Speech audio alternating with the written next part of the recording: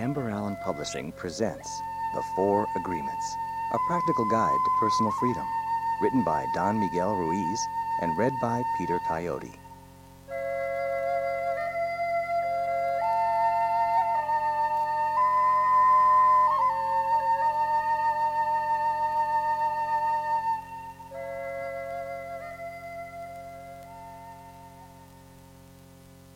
The Smoky Mirror. 3,000 years ago, there was a human, just like you and me, who lived near a city surrounded by mountains. The human was studying to become a medicine man, to learn the knowledge of his ancestors, but he didn't completely agree with everything he was learning. In his heart, he felt there must be something more. One day, as he slept in a cave, he dreamed that he saw his own body sleeping. He came out of the cave on the night of a new moon. The sky was clear, and he could see millions of stars. Then something happened inside of him that transformed his life forever. He looked at his hands, he felt his body, and he heard his own voice say, "I am made of light. I am made of stars." He looked at the stars again, and he realized that it's not the stars that create light, but rather light that creates the stars. Everything is made of light, he said, and the space in between isn't empty. And he knew that everything that exists is one living being, and that light is the messenger of life, because it is alive and contains all information. Then he realized that although he was made of stars, he was not those stars. "I am in between the stars," he thought. So he called the stars the tonal, and the light between the stars the nahual. And he knew that what created the harmony in space between the two is life, or intent.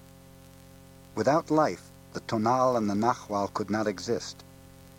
Life is the force of the absolute, the supreme, the creator who creates everything. This is what he discovered. Everything in existence is a manifestation of the one living being we call God. Everything is God. And he came to the conclusion that human perception is merely light perceiving light.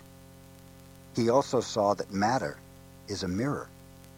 Everything is a mirror that reflects light and creates images of that light.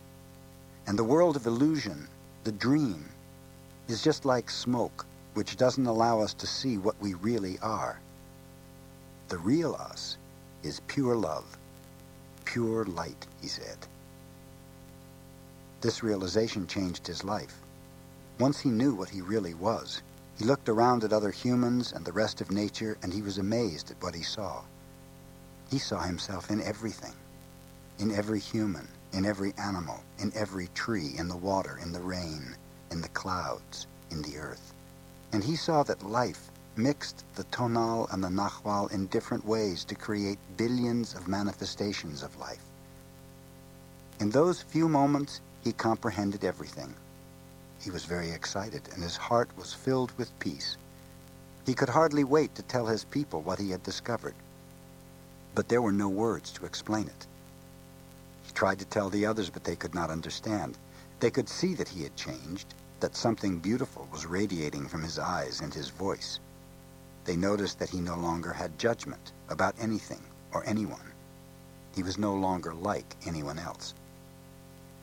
He could understand everyone very well, but no one could understand him. They believed that he was an incarnation of God, and he smiled when he heard this, and he said, "It is true, I am God, but you are also God. We're the same, you and I. We are images of light.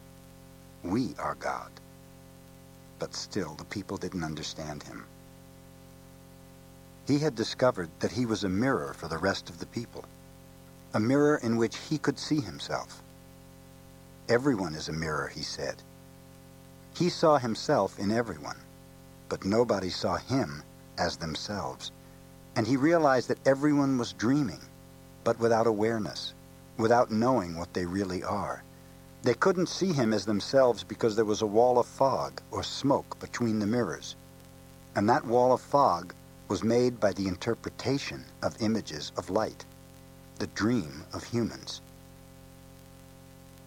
Then he knew that he would soon forget all that he had learned. He wanted to remember all the visions he had had, so he decided to call himself the smoky mirror, so that he would always know that matter is a mirror, and the smoke in between is what keeps us from knowing what we are. He said, "I am the smoky mirror because I am looking at myself in all of you. But we don't recognize each other because of the smoke in between us. That smoke is the dream, and the mirror is you, the dreamer."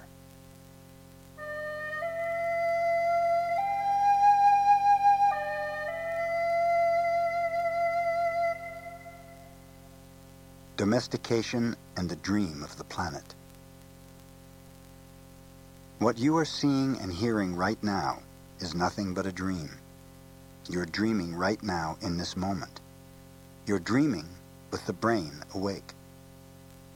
Dreaming is the main function of the mind, and the mind dreams 24 hours a day. It dreams when the brain is awake, and it also dreams when the brain is asleep. The difference is that when the brain is awake, there is a material frame that makes us perceive things in a linear way. When we go to sleep, we do not have the frame, and the dream has the tendency to change constantly. Humans are dreaming all the time. Before we were born, the humans before us created a big outside dream that we will call society's dream, or the dream of the planet. The dream of the planet is the collective dream of billions of smaller personal dreams, which together create a dream of a family, a dream of a community, a dream of a city, a dream of a country, and finally, a dream of the whole humanity.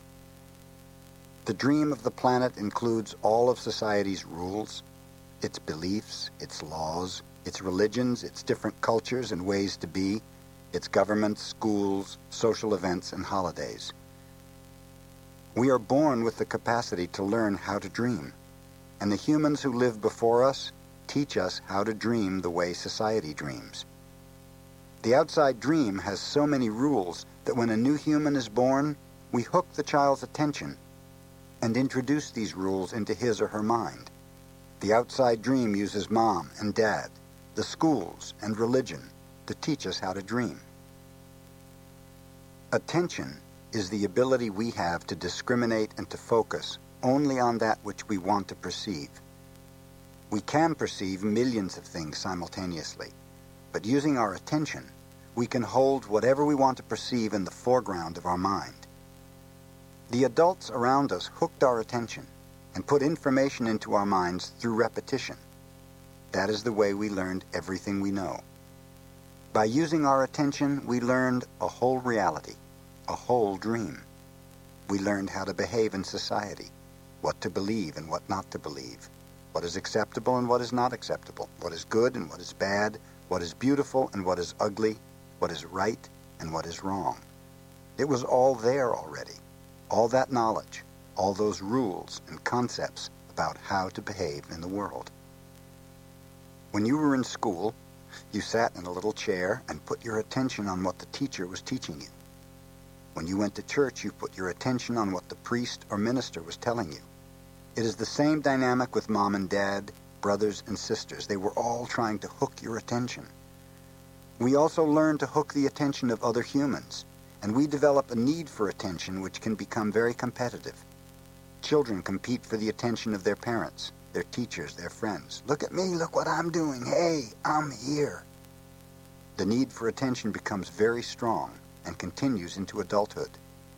The outside dream hooks our attention and teaches us what to believe, beginning with the language that we speak. Language is the code for understanding and communication between humans. Every letter, every word in each language is an agreement.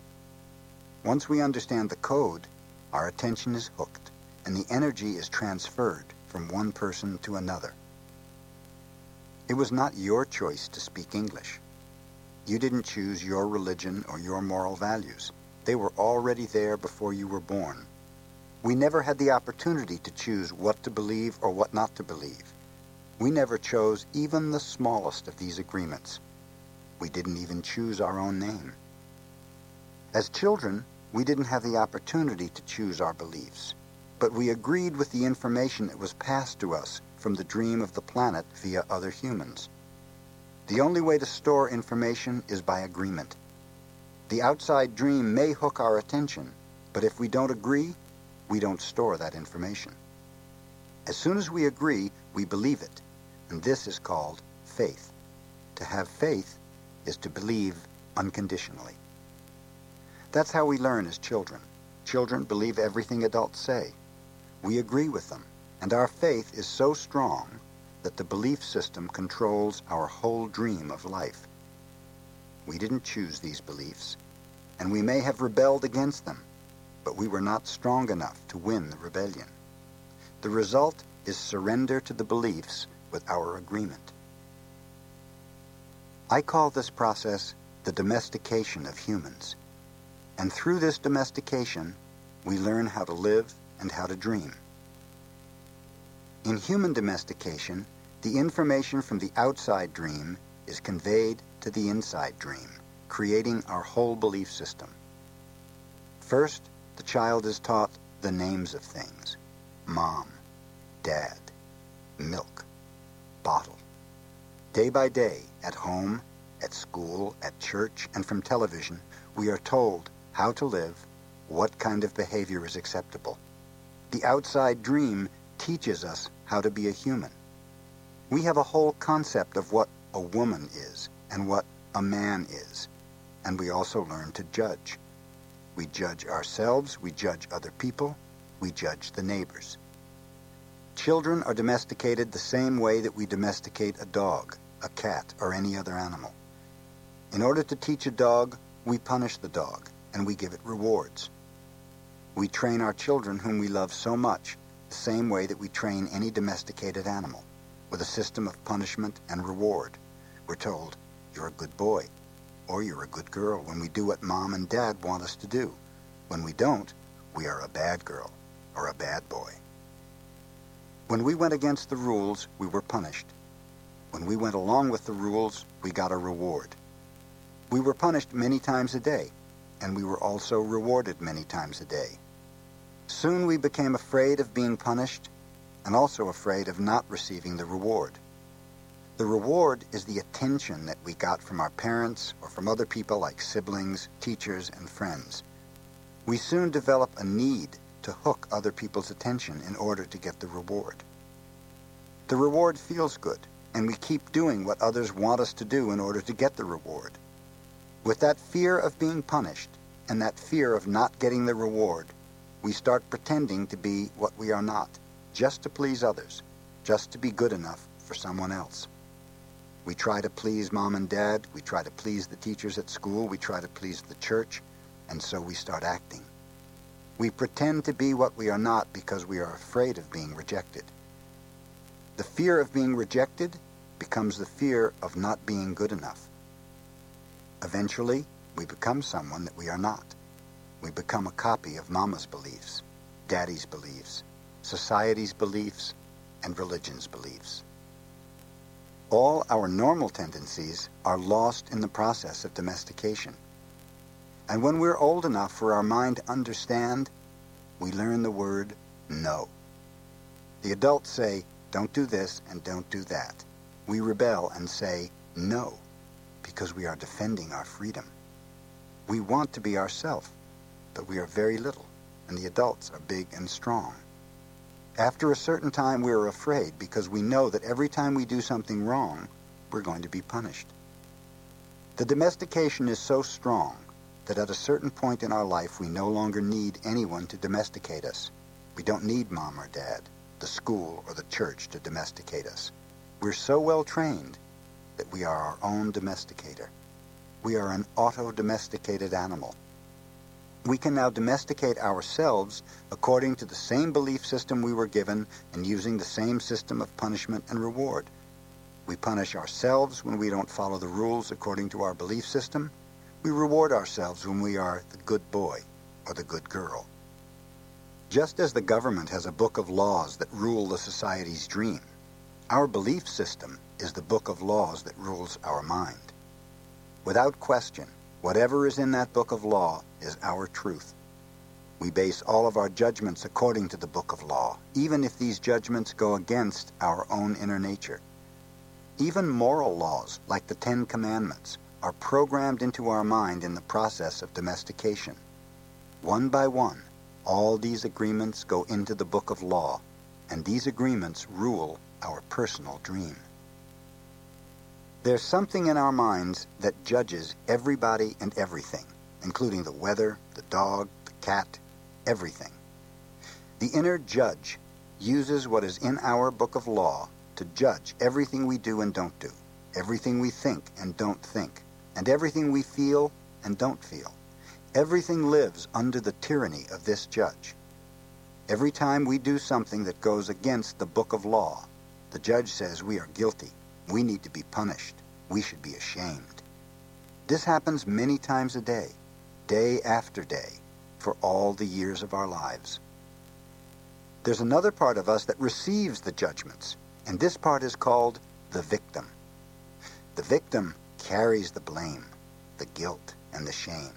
It is the part of us that says, "Poor me, I'm not good enough. I'm not intelligent enough. I'm not attractive enough. I'm not worthy of love. Poor me." The big judge agrees and says, "Yes, you're not good enough."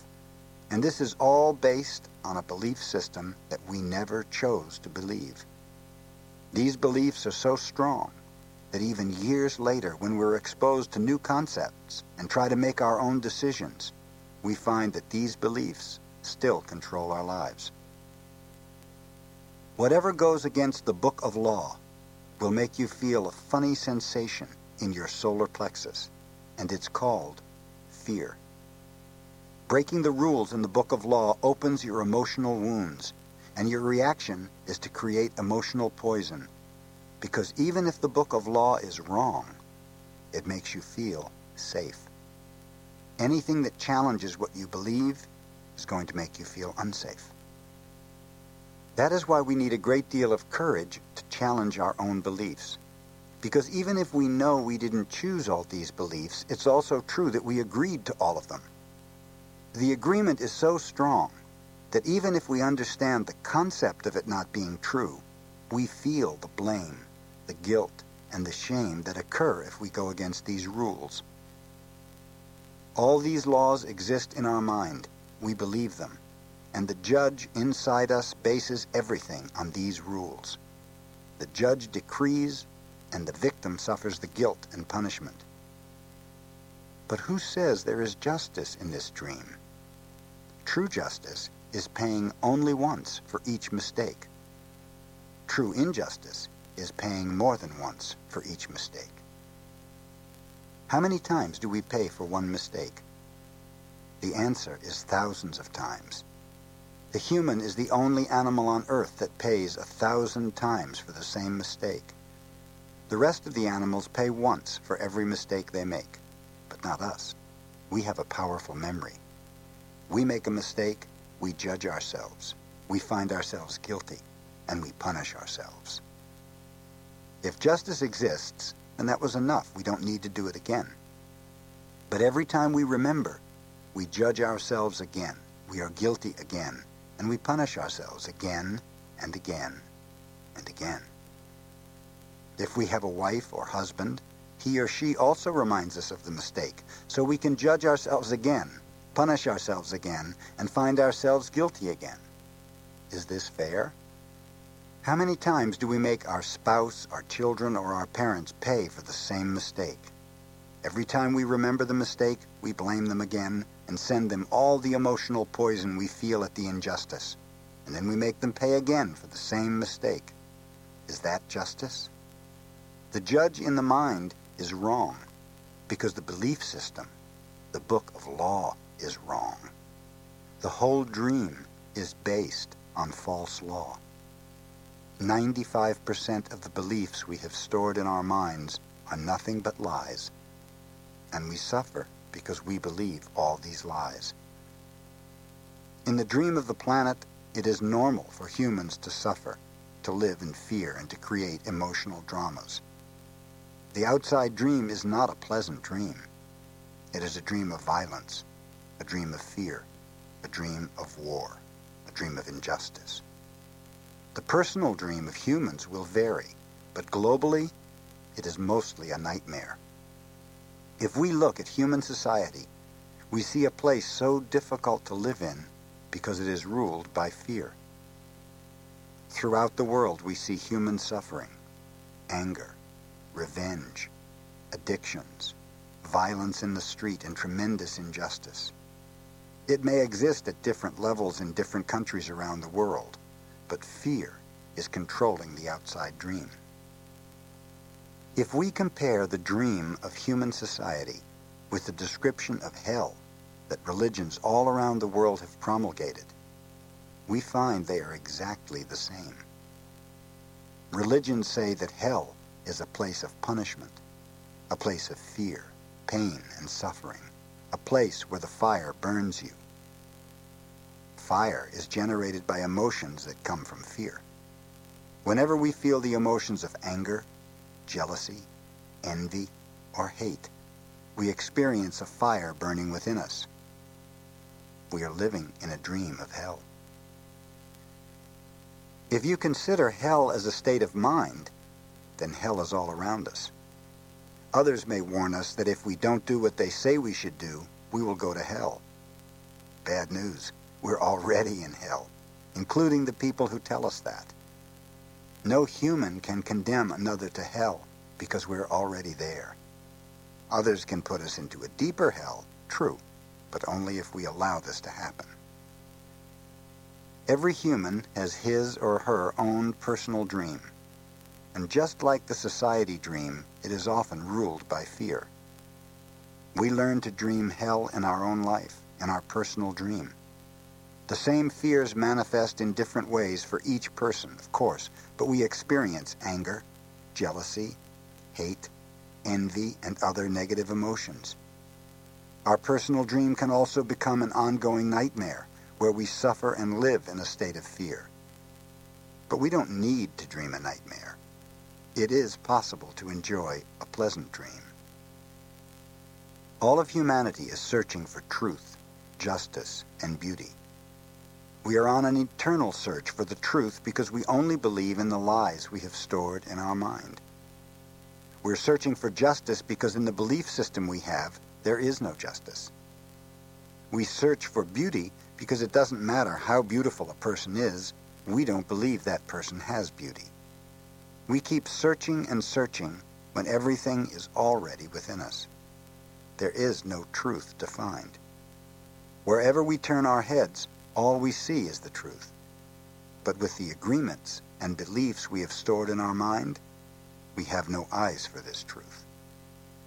We don't see the truth because we are blind. What blinds us are all those false beliefs we have in our mind. We have the need to be right and to make others wrong. We trust what we believe, and our beliefs set us up for suffering. It is as if we live in the middle of a fog that doesn't let us see any further than our own nose. This fog is our personal dream of life, everything we believe about ourselves and the world, all the concepts we have about what we are, all the agreements we have made with others, with ourselves, and even with God. The Toltecs called this fog a mitote. The mitote can be compared to a huge marketplace where thousands of people are talking at the same time and nobody understands each other. This is the condition of the human mind, a big mitote. And with that big mitote, we cannot see what we really are. In India, they call the mitote Maya, which means illusion. It is the personality's notion of I am. We cannot see who we truly are. We cannot see that we're not free. That is why humans resist life. To be alive is the biggest fear humans have. Death is not the biggest fear we have. Our biggest fear is taking the risk to be alive and to express what we really are. Just being ourself is the biggest fear of humans. We have learned to live our life trying to satisfy other people's demands. We have learned to live by other people's points of view because of the fear of not being accepted and of not being good enough for someone else. During the process of domestication, we form an image of what perfection is in order to try to be good enough, in order to be accepted by everybody. We especially try to please the ones who love us, like mom and dad, big brothers and sisters, the priests and the teacher. Trying to be good enough for them, we create an image of perfection. But we don't fit this image. We create this image, but this image is not real. We are never going to be perfect from this point of view. Never. Not being perfect, we reject ourselves. And the level of self-rejection depends upon how effective the adults were in breaking our integrity. After domestication, it is no longer about being good enough for anybody else.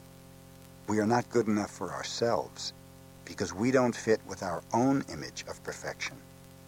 We cannot forgive ourselves for not being what we wish to be, or rather, what we believe we should be. We cannot forgive ourselves for not being perfect.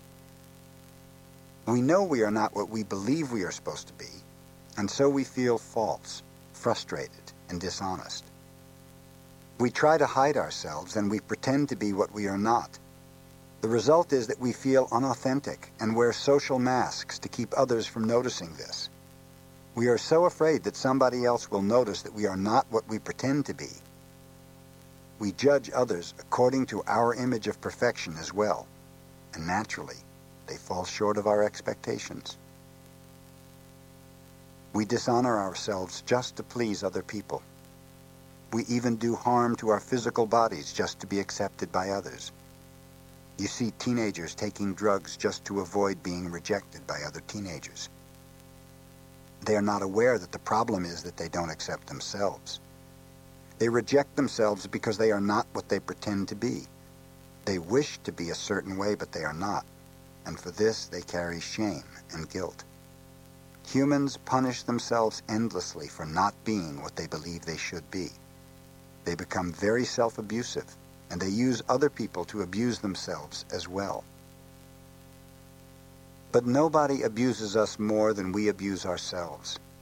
And it is the judge, the victim, and the belief system that make us do this. True, we find people who say their husband or wife or mother or father abused them. But you know that we abuse ourselves much more than that. The way we judge ourselves is the worst judge that ever existed. If we make a mistake in front of people, we try to deny the mistake and cover it up. But as soon as we're alone, the judge becomes so strong, the guilt is so strong, and we feel stupid or bad or unworthy. In your whole life, nobody has ever abused you more than you have abused yourself. And the limit of your self-abuse is exactly the limit that you will tolerate from someone else. If someone abuses you a little more than you abuse yourself, you'll probably walk away from that person. But if someone abuses you a little less than you abuse yourself, you'll probably stay in the relationship and tolerate it endlessly. If you abuse yourself very badly, you can even tolerate someone who beats you up, humiliates you, and treats you like dirt. Why? Because in your belief system you say, I deserve it. This person is doing me a favor by being with me. I'm not worthy of love and respect. I'm not good enough. We have the need to be accepted and to be loved by others, but we cannot accept and love ourselves. The more self-love we have, the less we will experience self-abuse.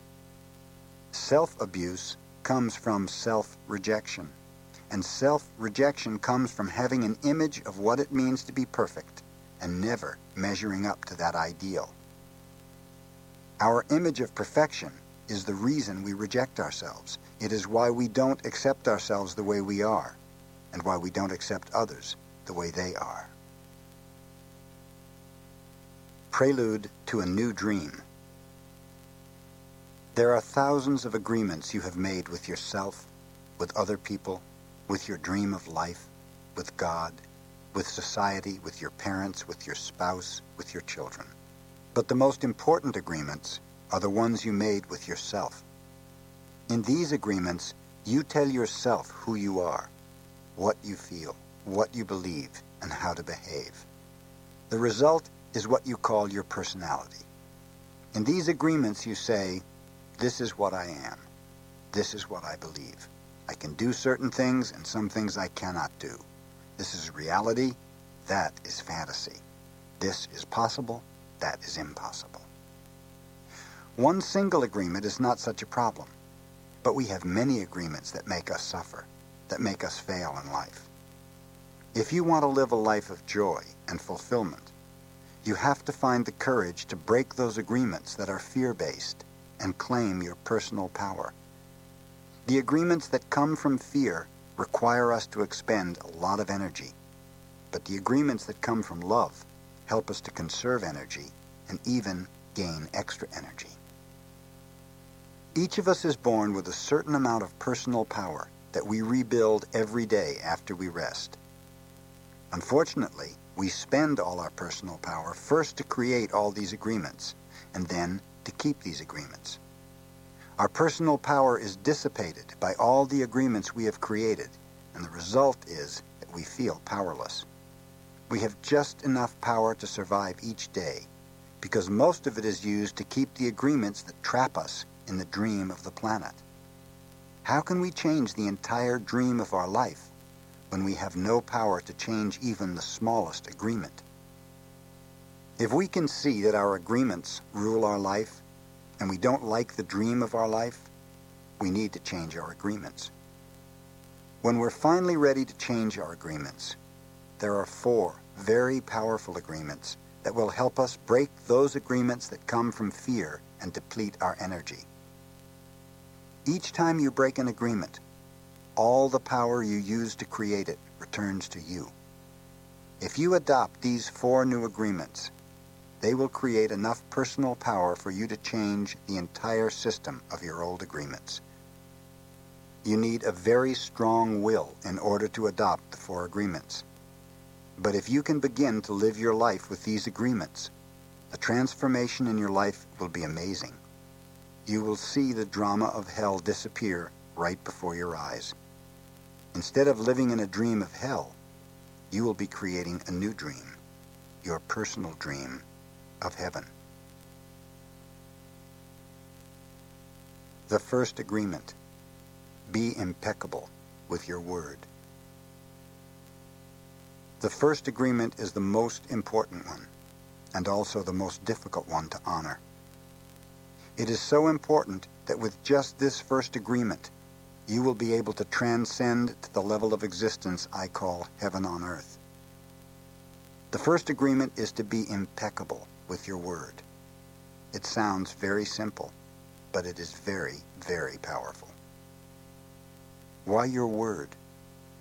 Your word is the power that you have to create. Your word is the gift that comes directly from God. The Gospel of John in the Bible, speaking of the creation of the universe, says, "In the beginning there was the Word, and the Word was with God, and the Word is God." Through the Word you express your creative power. It is through the Word that you manifest everything. Regardless of what language you speak, your intent manifests through the Word. What you dream, what you feel, and what you really are will all be manifested through the Word. The Word is not just a sound or a written symbol. The Word is a force. It is the power you have to express and communicate, to think, and thereby to create the events in your life. You can speak. What other animal on the planet can speak? The Word is the most powerful tool you have as a human. It is the tool of magic. But like a sword with 2 edges, your word can create the most beautiful dream, or your word can destroy everything around you.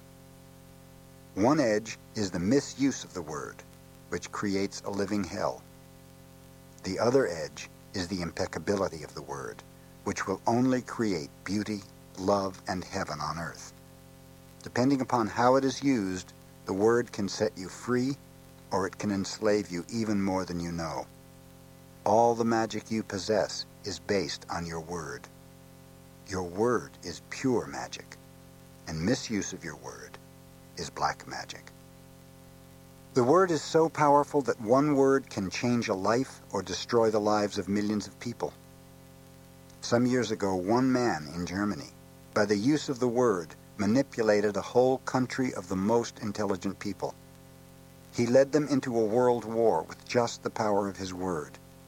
He convinced others to commit the most atrocious acts of violence. He activated people's fear with the word, and like a big explosion, there was killing and war all around the world. All over the world, humans destroyed other humans because they were afraid of each other. Hitler's word, based on fear-generated beliefs and agreements, will be remembered for centuries. The human mind is like a fertile ground where seeds are continually being planted.